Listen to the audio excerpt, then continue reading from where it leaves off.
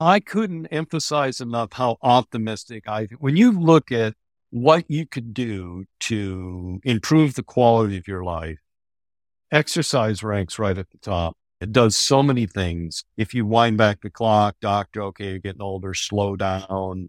It's the exact opposite. My name's Scott Trappe. I'm a professor at the Human Performance Laboratory at Ball State University, and I'm also the director of the facility. The lab got started in the mid-1960s by Dave Kostal. It's still going. We have wonderful university support. It was part of the running boom taken off, and this was the first lab in the United States that actually did muscle biopsies. And so we've done a lot of the biospecimen collection in different populations over the years, and then I came here to work with Dave, so he was my advisor, mentor, now friend. We swam together today. Dave was bringing back the runners he tested back in the late 60s and early 70s as a follow-up, like a 25-year follow-up. So that was my introduction into this. I was obviously interested in it from my own perspective of being a swimmer and what was going on, but these guys came in and they were about the age I am now, and we called it the Aging Runners Study. So I had a chance to interact with all of them, Amby Burfoot, Frank Shorter, all the, top flight guys. Dave tested back in the day and he's retesting them. And it was just a wonderful experience. And I got to know him, and my nose is in the literature because I was helping write those papers, and it just fit into, we're still doing it. And we're doing follow-up studies on people like them and others, and just along the lines, after we did that study, which was part of my doctoral work, we got involved with NASA and also got involved with aging research. And I was doing a lot with bringing older people into the lab and strength training them for 3-4 months. And we were seeing, in particular, we were dealing with a selective group of healthy, non-exercising octogenarians, and we trained them for 3 months, all supervised here in the lab. And we saw some interesting adaptations, or lack of adaptation, actually. It was their fast fibers weren't responding the way we thought they would. And there's, just for your listeners, I don't know what everybody knows, but most of us have two main fiber types in our muscles: a slow fiber that's good for posture and endurance, and a fast fiber. It's quick, explosive type activities. And as we age, the fast fibers tend to atrophy more rapidly and lose their explosive qualities. And these can potentially be problems for balance or protecting yourself from a fall. And so the idea with that original octogenarian athlete study was, let's test some people that are in the same age bracket but have been doing it their entire life, with the idea that exercise would use these fibers and they would look healthier. And that was a unique collaboration with some friends of ours, Dr. Pertash at the Karolinska Institute over in Stockholm, Sweden. And these skiers were actually up in northern Sweden, and they had been at it their whole life. And some of them were Olympic champions and regional champions and national champions, a whole group of them, and they were super agile. And we learned a ton from that, and we've subsequently done a lot more with that. So that was just a little background why we got into that, because we were doing aging studies for several years, just looking at things. And then we wanted a real active comparator group. And at that point, we felt like they were out there, right? That was our feeling, and they'd probably be willing to be tested. And just a funny story about the octogenarians. So we're over in Sweden testing them. We got them set up in the clinic, and we're doing max tests on them. And the clinic the setup we were using with Dr. Pertash and Thomas Gustavin, they're usually heart patients and different stuff that were in there, the nursing staff and stuff were doing them. So they were a little freaked out, like how far these older people were going. So they actually stopped the first test. They're talking in Swedish. And I'm like, oh, hold on, what's going on? So we recalibrated, we redid that. And then when the results, how long they were on the bike and their VO2 that they were producing, it was just like, well, we better double check to make sure this stuff's calibrated, because these are high data for this group. And so we had all that footing, we were getting under it. And then once everything got calibrated, and things were calibrated, but once we got calibrated and the staff got calibrated, I mean, it was just clear these were a special group of people when you looked at their overall physiology. Yeah, I mean, the numbers, the graph in the 2012 paper in terms of the cluster of lifelong exercisers versus healthy non-lifelong exercisers, or however you want to characterize them, it's really startling in particular. And I like the way you did this, and I've seen it subsequently in some other things from the ACSM and elsewhere, but the notion of I don't know what the right term is, but so an independence level of VO2 max as a collineator with respect to minimum amount you need in terms of, I don't know, excess horsepower to carry on in your daily life, and how many of the healthy but non-active life folks were sort of like clustered just above that line. And whereas they're right no on buffer, it, right? And they really refer to this as this frailty threshold. And that really came out of Jonathan Meyer's work out of Stanford. They had this big database, and they were actually showing that VO2 max was a stronger predictor of mortality and morbidity than, say, cardiovascular disease. right? And so you need to really, for independent living, you're above 17.5 mLs per kg for a VO2 max. And like you're saying, the non-exercisers clustered right around that, whereas the athletes had a huge reserve, right? Right. In fact, if you look at the VO2 from these aging athletes, I think the mean was 36 mLs per kg. That's as good as a lot of college students walking around campuses these days. It's just phenomenal data. Right. But then when you are forced with some type of challenge, right? A health challenge could be whatever could come up, that maybe you're forced into some type of, maybe you got pneumonia, you're forced into bed or whatever. Sure. The people that are right around that line, oftentimes that's a game changer where they have to move from an independent lifestyle to a dependent lifestyle. Whereas when you got that buffer, that reserve, you can absorb that and bounce back. And a couple of those skiers have... No, go ahead. Well, I was going to say, I equate it sometimes with the idea of almost in a financial sense of a savings account, right? It's a buffer from the unexpected.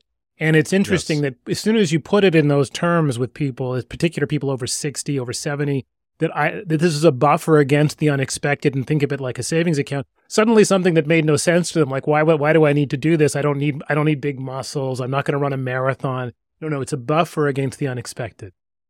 Yeah, it's life, health, insurance policy, all these things. Now, obviously, these skiers were genetically gifted. They had wonderful cardiovascular systems and stuff when they're younger. We didn't test them then, but you can extrapolate back to what it would take to do these things, which is just to segue a little bit. What's interesting then, when we followed that up, we were doing people, similar age, 70s, 80s, but they were not champion athletes, right? So they didn't have these abilities to make a living off sport. Yeah. But they were just into it because they loved it. But when you look at their data now, they've been at it, it's pretty much the same as the champion athletes. So I think the champions have probably declined a little bit more. Their training habits aren't what they were when they were doing the really high volume. And even the non-champion, but consistent lifelong exercisers, roughly 8 hours a week, which is only about 3% of your time. Yeah. That they were in the mid 30s as well for their VO2, which is, and they've got that same savings account protection as the champion. So you don't have to be, the point is, you don't have to be a champion athlete to have these benefits. Right. And you don't even have to be, one of the things that was striking to me about that Journal of Applied Physiology, it's Larkin Daly's paper in the Journal of Applied Physiology, was the last couple of weeks ago, was that the subject, his grandfather, was 72 when he started, and he was not a lifelong exerciser. He actually smoked into his 40s, wasn't a particularly good athlete as a teenager. Now, again, this is not a recommended policy here, but the notion that he was and maybe he's a super responder, I have no idea, but the notion that he responded so well to that stimulus with respect to endurance training and an overlay of resistance training, it was startling to me. So I think you're right. And you raise a great point, and that is, it's never too late to start. Yeah. Right. Even if you haven't led the greatest lifestyle, or you've just been busy in life because there's just a lot of moving parts, the body remains and has the ability to adapt and change and respond to these like an exercise stimulus, even if you're 80 years old. Right. Yeah. So it's never too late to start. Which is really startling. Again, I wouldn't recommend it. You might not make it to 72 to start becoming your indoor rowing champion, but nevertheless, the notion that it did have that effect was really startling. So what do we know about the people who are more likely or less likely as age goes up to respond or not respond to a dose of aerobic, an impulse of aerobic training? The bottom line is not everybody responds the same to training, but we could trace that back like to my swimming roots, right? We all didn't do the same workout every day. And if you got 4 or 5 guys running together, let's say you got 5 guys running together, 4 of them are probably running at the wrong pace. Right. So the point is, though, exercise is good, and some people are bigger responders than others. I think the media has gotten a hold of this, and like the non-responder, people don't respond to exercise. I think the jury's out on that. I don't really live in that camp. From the data we've been, this is informed throughout my career. I think a lot of this comes down to what was the exercise dose, how well was it managed, what was the stimulus. And sometimes there's a low stimulus or people didn't show up to all their sessions and they get classified as a non-responder. And what variable are you looking at? There's a lot of factors that come into that. That said, it's clear there's a range of response. We're involved in, this is a huge undertaking right now by the National Institutes of Health. Our lab's involved with it. I don't know if you've heard of it. The Molecular Transducers of Physical Activity is it's a big consortium. And one of the things we're going to have around 2,000 people we're running through. We're collecting data right now. We started before the pandemic. We had to take a little time out. And this idea of exercise heterogeneity, big responders, low responders, and then tying that back into their physiological profile. And then we're doing a lot of biospecimen collection and tying that down into the molecular level to see if we can better understand this exercise dose response range amongst people across the age spectrum. So there's definitely some response differences among people. And I'm comfortable with maybe high responder, lower responder, but I'm not so comfortable with non-responder because I think when you get into the non-responder stuff, into the weeds, it's been done. I think you can trace some of that back to the exercise dose that was administered.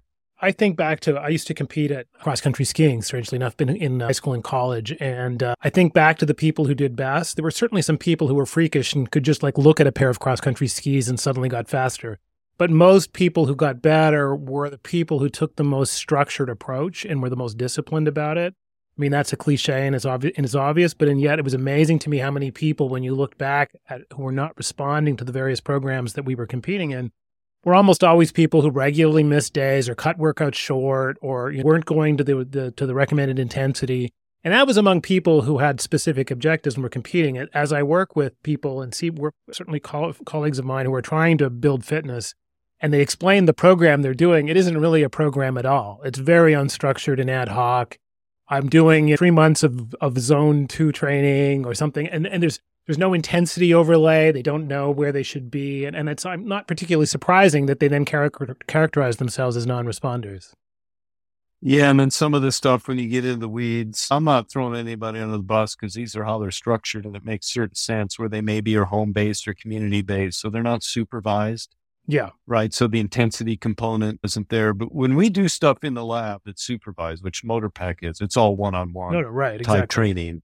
And the thing is, it doesn't have to be crazy intense, right? There's a zone you got to hit for these adaptations. And just for your reader, independent of the exercise, because we do aerobic exercise and resistance exercise and whatnot, the magic spot for getting some of these adaptations is about 70%, right? It triggers a lot, right? So if you go too soft, the amount of things that are actually being turned on for adaptations at a low rate, it still has some stuff going on. And if you go too hard, too often, right, there's a point of no return there. So there's a bit of a, and depending on how often you're doing it, a frequency 3 or 4 days a week, and you're putting in 45 minutes or something, it doesn't have to be a ton, but it has to be of reasonable quality and be consistent over time. Yeah, and it also varies obviously by sport. I mean, I see this a lot with people who put in too much intensity in running. They can't get away with it, but they came over from cycling where I could get away with being just under my lactate threshold for hours per week. Just try that with running and something will break and that kind of thing, right? Well, we got away with too hard a training and swimming for that reason. We didn't break down like you do with running because we didn't have the joint loading, but the amount of volume that I did growing up, and I studied this for a living, so I can look back through a different lens. Like, I think I really needed to. I'm not saying that I would have been a higher caliber swimmer. I was reasonable, but I think I could have swum as fast, more frequently, and been fresher out of the pool. Right? I was essentially exhausted for a decade.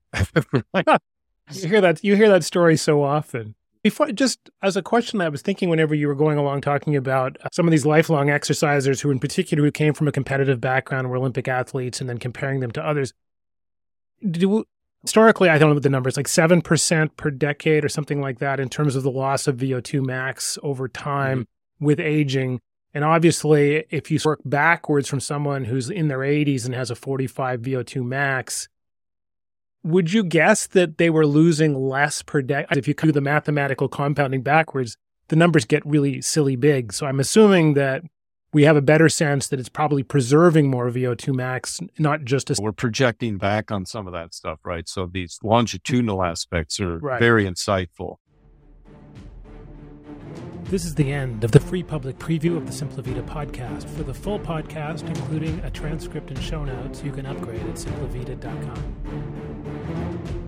The practice of medicine or other professional healthcare services, including the giving of medical advice. No doctor-patient relationship is formed. The use of information on this podcast or materials linked from this podcast is at the user's own risk. Content of this podcast is not intended to be a substitute for professional medical advice, diagnosis, or treatment. Users should not disregard or delay in obtaining medical advice for any medical condition they may have and should seek the assistance of their healthcare professionals for any such conditions. We will not respond to requests for medical advice.